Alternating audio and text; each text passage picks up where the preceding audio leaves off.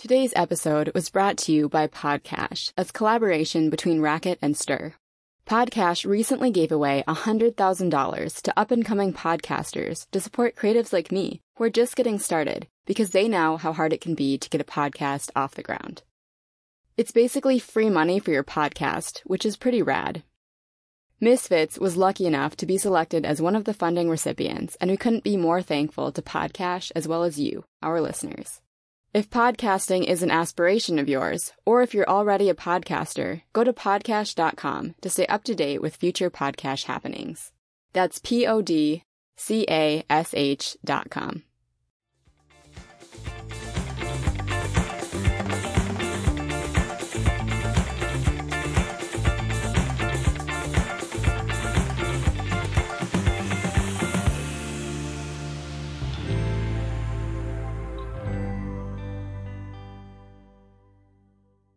It's hard to pin down Lola because there's a lot to her.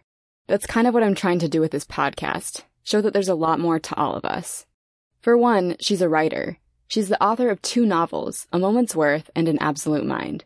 She also writes for Nerds of Color, Mixed Asian Media, and Center for Asian American Media. She recently wrote a play that was featured in Rainy Day Artistic Collective's Halfway Historical Festival. Oh, and she's a huge fan of The Matrix, the first one specifically, which we will definitely talk more about in this episode. Lauren also has a multifaceted background, with heritage from the Philippines, as well as Germany, Ireland, and Portugal. Yet, despite this rich ethnic lineage, Lauren feels like her family talked much more about her European roots than her Filipino ones.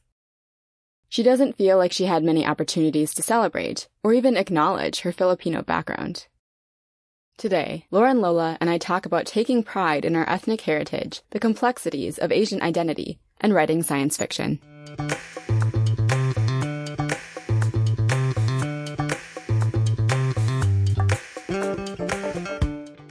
Stereotypes don't tell the whole story. I'm your host, Annie Prafke, and you're listening to Misfits, a podcast featuring discussions with people who felt like black sheep in their communities because of their identity.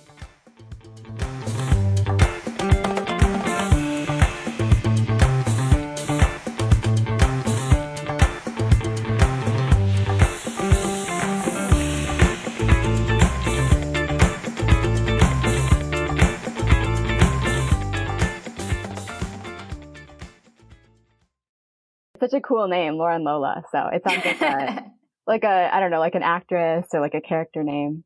The first year I was alive, someone told my parents that, like, oh, that sounds like the name of a movie star.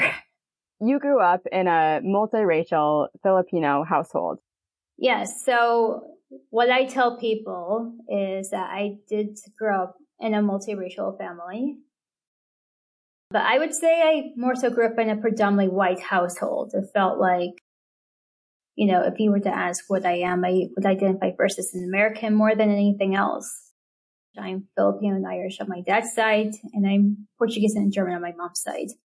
It always felt like, my German heritage was on a higher pedestal as opposed to my Filipino heritage, which was often like the last priority in that respect.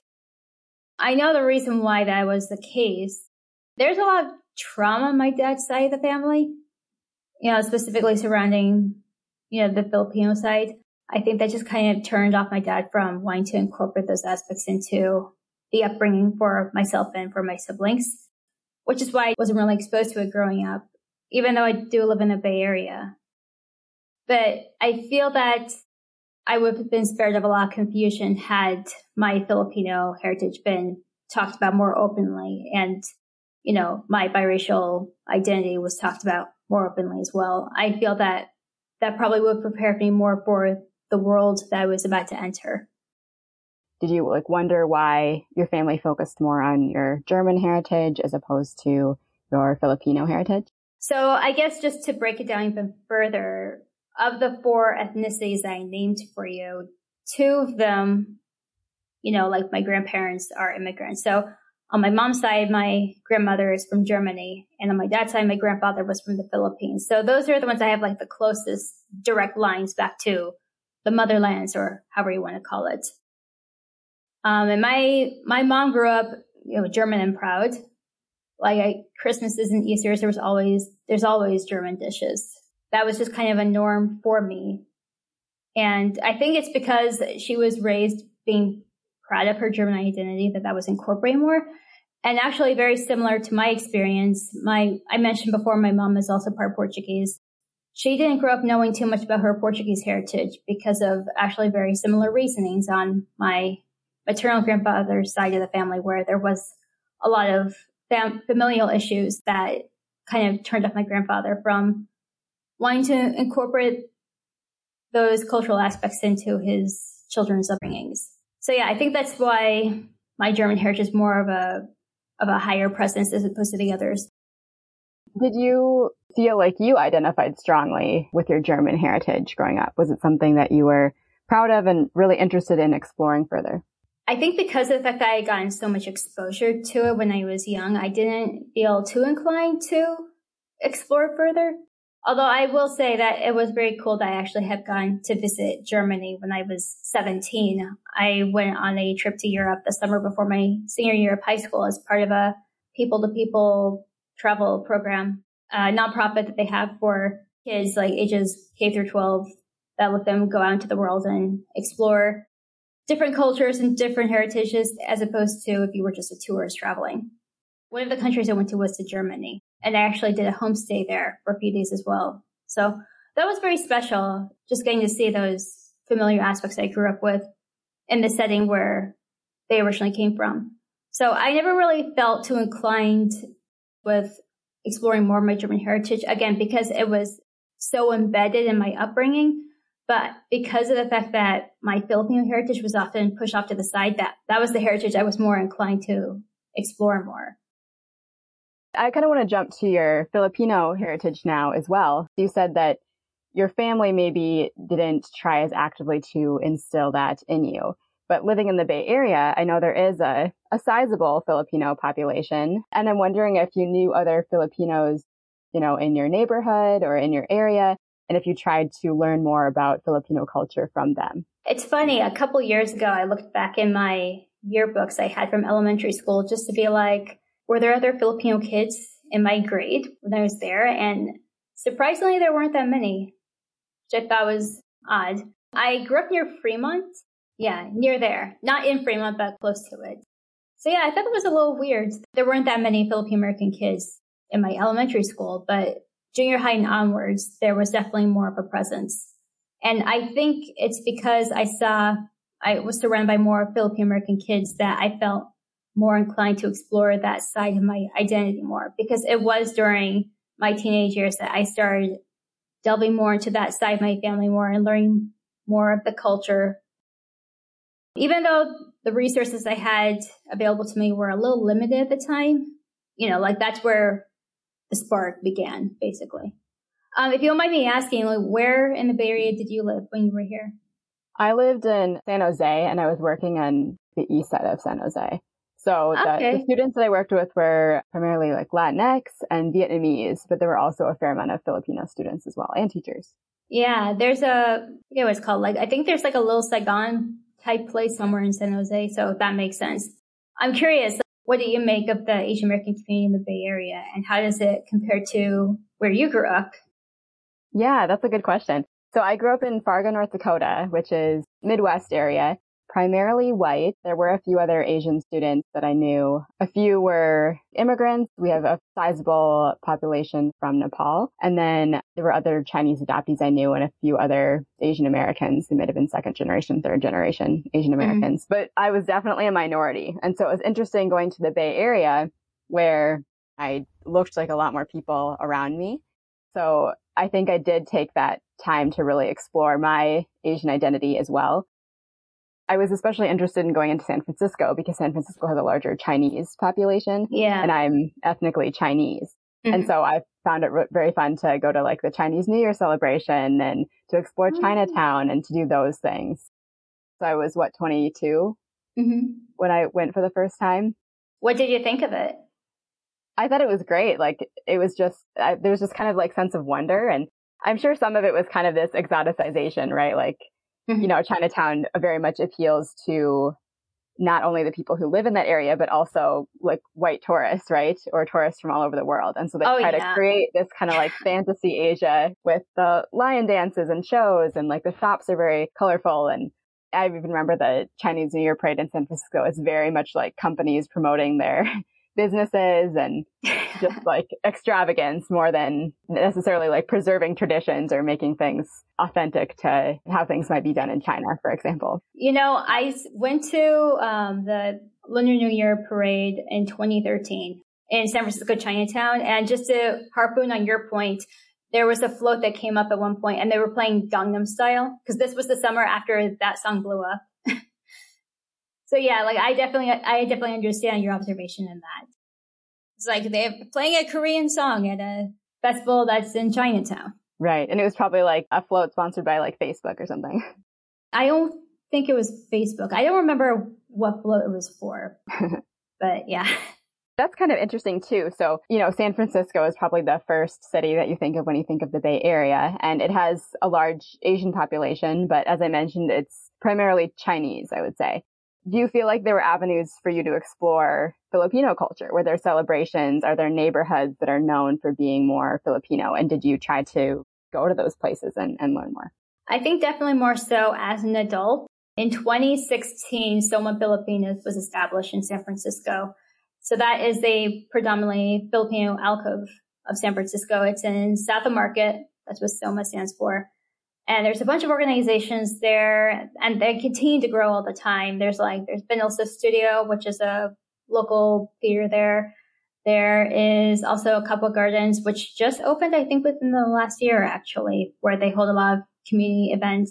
And there's also Undiscovered, which is a Filipino night market, kind of modeled off of like the 626 ones that you hear of. There's just like a lot that's going on in that little corner of the Bay. You know, I miss not getting to be around ever since the pandemic hit. Just haven't been able to go there as often. But yeah, I think that, you know, from being in those spaces a bit more frequently as an adult, I've definitely been more exposed to my Filipino side a lot more through avenues such as what is provided there. Are you able to talk to your family now about your Filipino identity and maybe ask them questions about it? Or do you still feel like that's an area that you kind of just have to not explore through your family? I think the answer is yes and no. Yes, because I've become more open to it and have become more accepting of that side, that I think that's kind of lured my dad into exploring more of like the good aspects of being Filipino American. We're at the point now where sometimes he'll go out and he'll bring back Filipino food from like a local restaurant or something. In the summers, he'll like bring back a tub of ube ice cream that we'll just chow down on in like a few days. Yeah, I think, and you know, food is like one of the most successful avenues into a culture, or any culture for that matter. So he's definitely opening up to it. Although I think there's still some areas where I think it's a bit more difficult to get through. Just a few weeks ago, I was trying to get him to like, can you tell me again the story about his tita, his favorite aunt, because I was writing a Zoom play that's kind of inspired by her life. I just need to get him to sit down to be like, can you please tell me again the story so I can write down? Because I kind of need this for reference for this thing I'm writing. And he was just like, I don't know why you're so determined to know this particular story so well. And I'm like, well, this is a story that I don't think is commonly known. Yeah, like basically without going too in depth, because this is for a play that's coming up. It's my great aunt studied in the U.S. from the Philippines in the late 40s, early 50s. And one summer she actually traveled down to the Jim Crow South, not knowing, you know, what the situation was like there at the time. And so that was a wake up call for her to realize the racism that was imminent and still is imminent in this country. That sounds like a fascinating story. I'm glad you're recording it. Yeah, that's why I was just like so determined, like, could you please just tell me the story? Because I really need this and I have a deadline coming up and all that. But yeah, it's just like, I guess it all comes down to what aspect of our Filipino Americanness comes into play. Growing up, did you identify strongly as Asian American? That's a good question. So I would probably say no, mainly because I didn't even realize I was Asian American until I was about 5 or 6 years old. We're recording this on Martin Luther King Day, which I find very well timed because it wasn't until I first learned about Martin Luther King that I realized that I was different.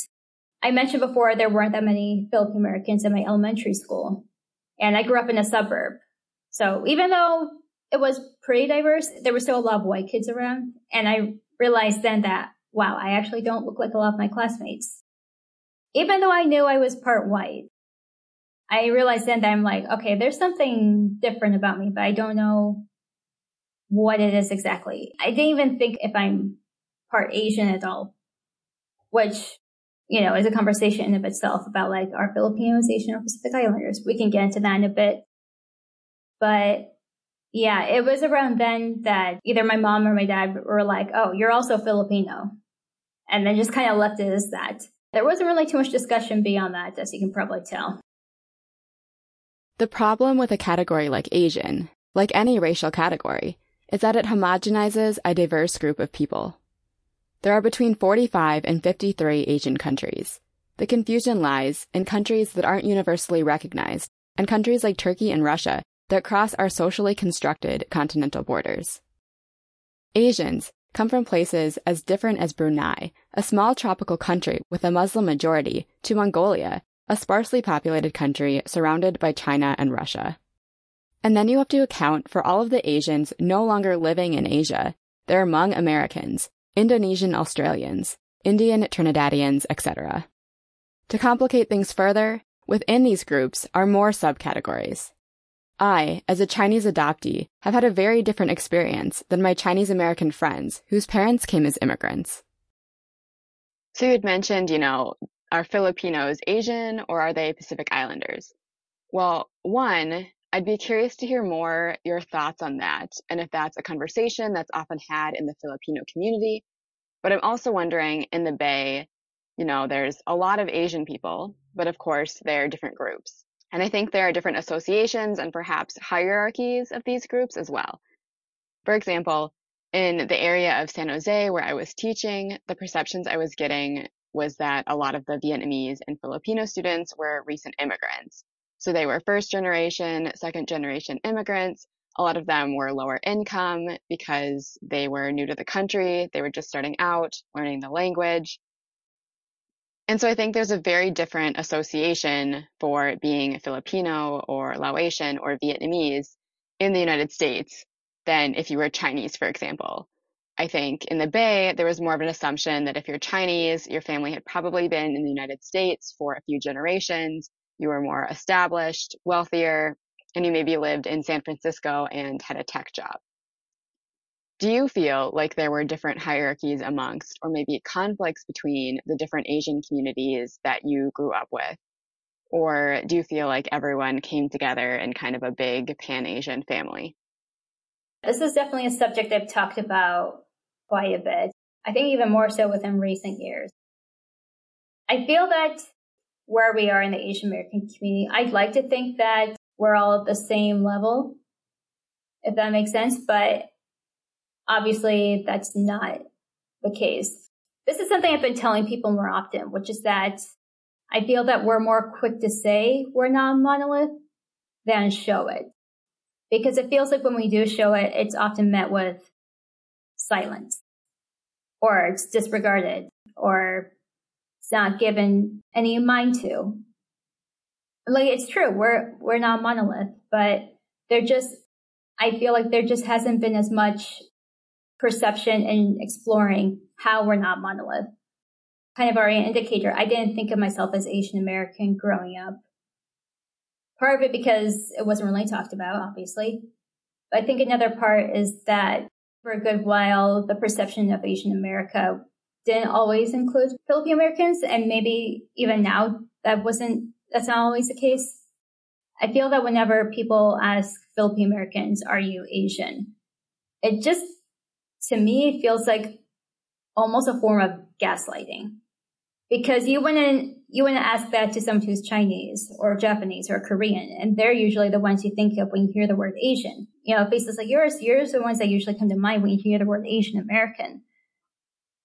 And the fact that I can't even say that to myself, like my face is not the first one that comes to mind when I hear the term Asian American, says a lot about the progress I think our community still needs to make. Do you think any of that identification comes from within the Filipino community? For example, you said that maybe some Filipinos identify more with Pacific Islanders. Do you think that it's because they don't feel welcomed in the Asian community, or do you think it's because they feel like they're different culturally and they don't want to be lumped together in that category? Obviously, I think it's a question that it depends on who you ask, but I think it's a little bit of both, or a little bit of all of that, which is because we're not often included in these conversations that we just kind of separate ourselves from it. I think in another way, culturally, there's aspects of, like especially pre-colonial Filipino culture where there's more common ground with different Pacific Island nations. For me personally, I don't consider us Pacific Islanders. It just feels like we would be taking something away that's not technically ours. And then also from a geographical standpoint, we are within Southeast Asia as well. Overall, I think it's a broad question of what makes you Asian, which I think is a question that should be asked anyone who considers themselves Asian American and not just those who are a darker shade. Right. And I think that the skin color really comes into play too. I noticed that it's kind of our idea of what Asians look like, but I think it's beauty standards within the Asian community as well and within Asia. But typically like lighter skinned Asians are put higher in the hierarchy, whereas people who come from Asian countries where skin tones are darker, they're kind of like swept under the rug at best and at worst really discriminated against even within the Asian community, which is unfortunate. Yeah. And I know that at least in the Filipino culture, colorism is a thing within that as well. Like maybe you've heard of it about, like skin whitening creams that they make that I'm pretty sure are not FDA approved. Or like you'll hear like titas or Lola saying like, don't play in the sun because your skin will get dark. I never had that when I was growing up, thankfully. That was something I was exposed to much later. When I first learned that, I'm thinking, this is disturbing. I can't believe that these attitudes exist within these communities themselves. I think the other thing that's kind of interesting about the discussion of like who's Asian versus who isn't, and of course you can say this with any racial category, right? But it's such a broad category. Like Asian encompasses so many different countries and cultures and areas of the world. It kind of reminds me of like the category of Hispanic or Latino. I remember in the high school that I worked at in San Jose, there were a lot of students from all over Latin America. So there were a lot of Mexican students. There were also a lot of students from Honduras and Guatemala. And I remember they'd often have these kind of tongue-in-cheek arguments about who had the best food or who had the best dancing, who had the best beaches, things like that. And it kind of made me realize I don't think that they would really have associated themselves or thought of each other in the same group prior to moving to the United States and to going to the school where they were all kind of just lumped together in the same place and everyone called them one race or one group of people, that they started to see themselves as connected to these people from totally different countries and cultures. Yeah. My dad went to university on the East Coast in Washington, D.C. in the late 70s, early 80s. So, obviously post-civil rights movement, but it's the South. So, there's still some prejudices there. He had experiences that he never experienced growing up in the Bay Area where there were a lot of people asking, what are you? Where are you from? A police officer called him a chink once. So that in of itself should say how he was viewed. He was considered different in that neck of the woods. Also, in a similar vein of whether Filipinos or Asian, again, I think it says a lot when, was it like 2 weeks after the Atlanta spa shootings, a Filipino woman was beaten outside a building and there were security officers who saw this and didn't do anything to help her. If anything, I would consider that one of too many attacks that have been made against the Asian American community within the last 2 years. And given less attention too. I feel like the ones that I saw, and maybe, some of this is on me too, if it's what I was looking for, but I often noticed that the incidents that got attention were in the Bay Area, and they were usually about East Asians, attacks on East Asians, and usually older people who were affected. Yeah, that's true. That's true. And that started to spike up again, I guess, actually around this time last year when the Lunar New Year was coming up. That's why I'm a little worried, now as we're approaching Lunar New Year again, I'm worried that these hate crimes are going to spike up again. And it feels like it's already happening with what's been happening in the news the last few days. Are you worried for your own safety? Yeah. I've been worried ever since these started happening back in March 2020. But again, because of the fact that my Asian American heritage isn't talked about too much, my family, that it really wasn't until last March, a few days before the Atlanta spot shootings, that my dad had said, be careful when going out. There's been a lot of hate crimes happening. I think it says a lot when one parent is warning you to be careful, but then after the Atlanta spot shootings, the other parent, the white parent, doesn't even bother to bring it up to you and ask how you're doing. Lauren grew up hearing a lot of people inquiring about her ethnic background. So many of us, myself included, are guilty of having this strange desire to know someone's racial and ethnic makeup. While Lauren says her Filipino-American identity was downplayed during her youth, she remembers that people would target her because of her German background as well, associating it with Nazis. It's similar to what some folks did to the Chinese during the height of the coronavirus pandemic, and it's also what we're doing to Russians in the wake of the invasion in Ukraine. We conflate the deplorable actions of political leaders and governments with an entire group of people, forgetting that they may not condone those leaders' actions, and may in fact disagree with them completely. There is one incident that did happen. I wouldn't call it race related. I think it was more ethnicity related. When I was a junior in high school, I was in the journalism program, and we had this assignment one day where we had to interview each other. By that point, I had already been asked, "What are you?" Who knows how many times.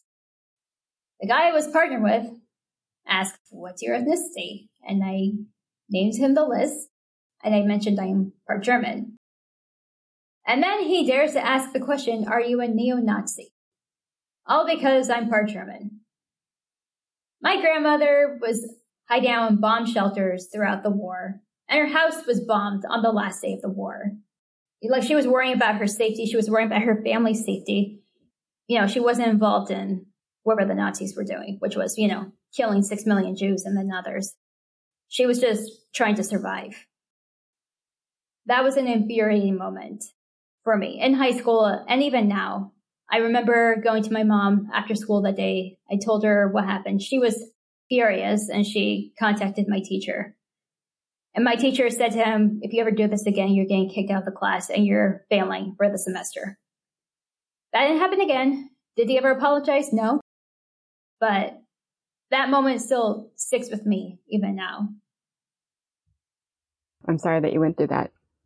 Yeah. Kids find any reason to call you out or attack you. And it looks like, even in this case, like they find even on the white side of you, they found ways to make you feel different or stand out. Yeah.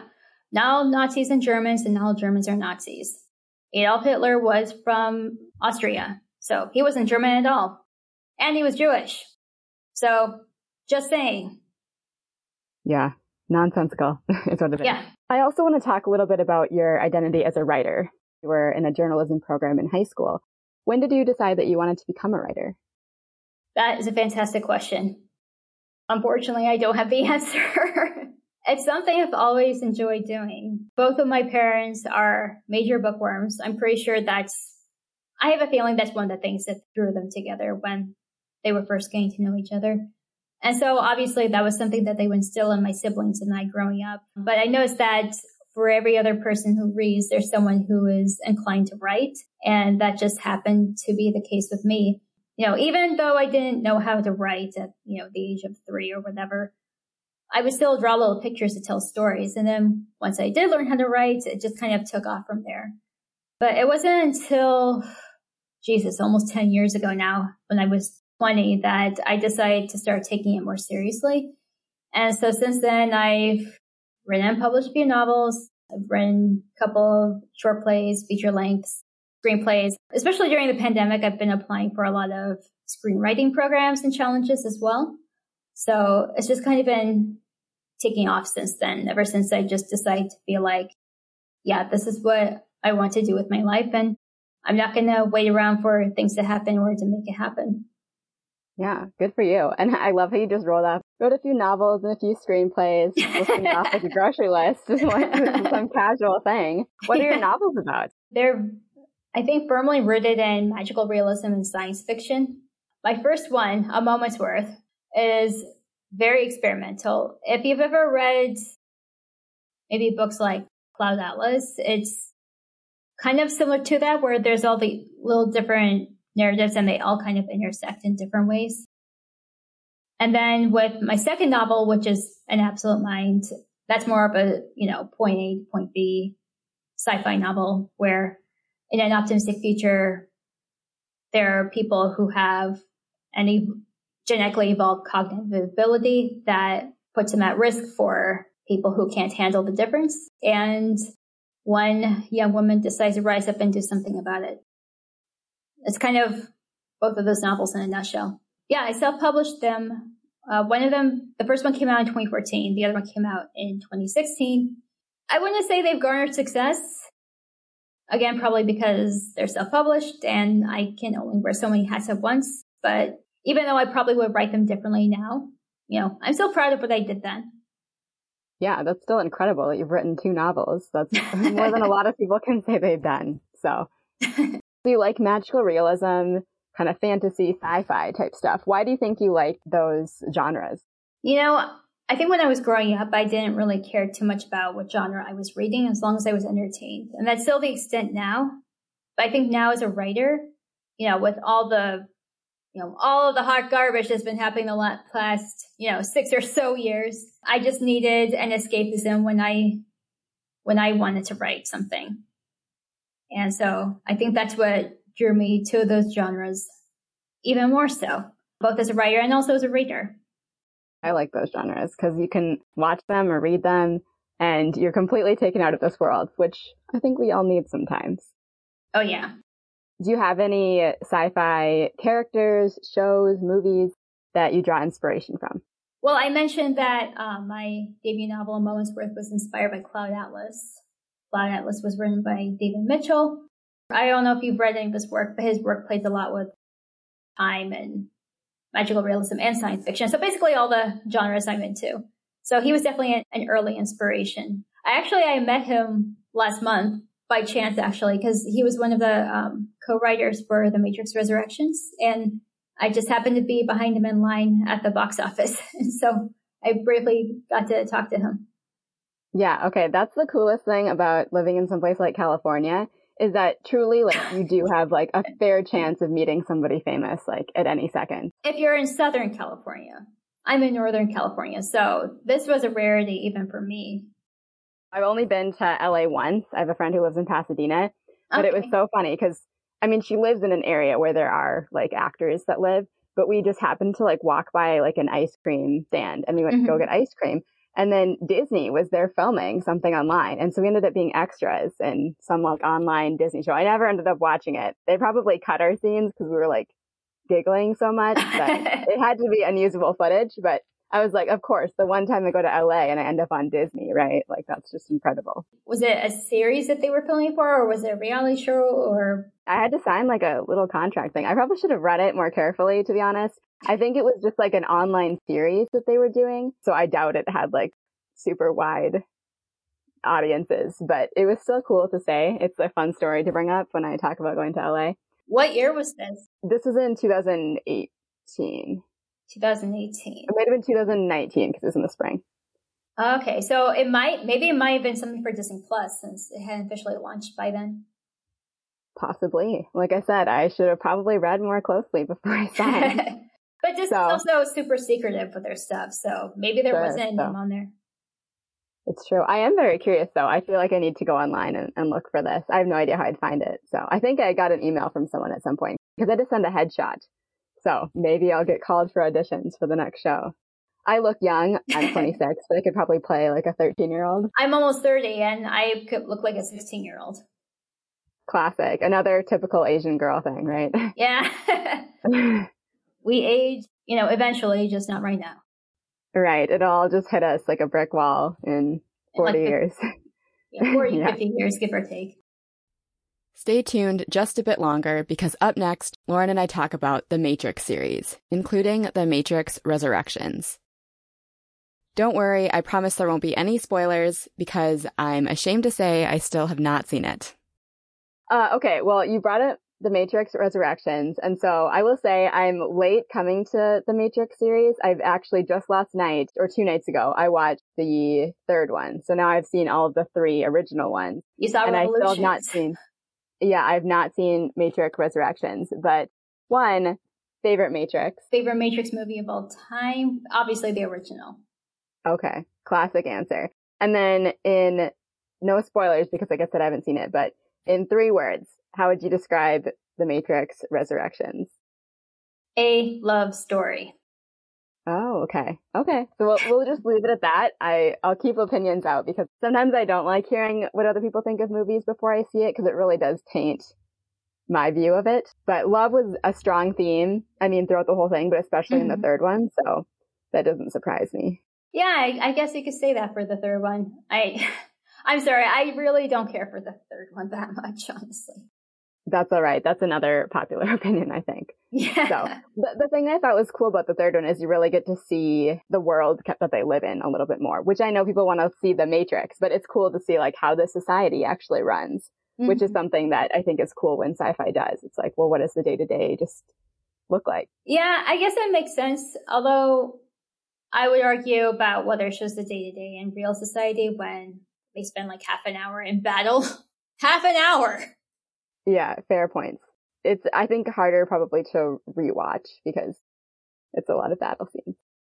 Yeah, like that film left me mentally exhausted just from watching it. Yes, I can relate to that.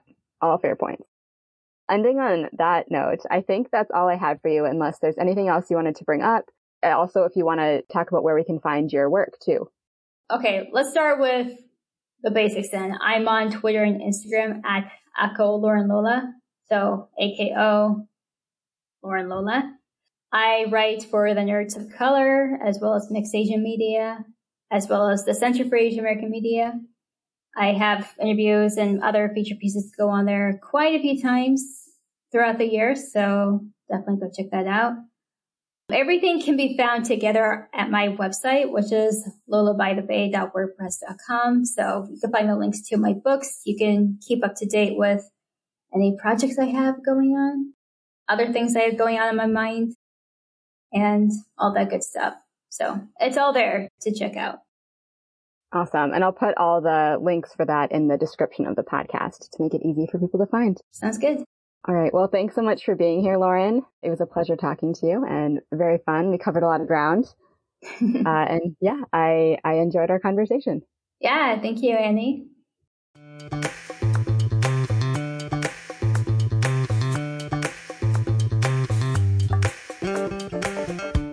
Thank you for listening to Misfits. Please rate, review, and subscribe wherever you get your podcasts. Please follow us on Twitter at ACXPMisfits and on Instagram at ACXPMisfits, where you can also send us a message with ideas for the show or let us know if you or anyone you know would like to come on as a guest. We'd love to have you.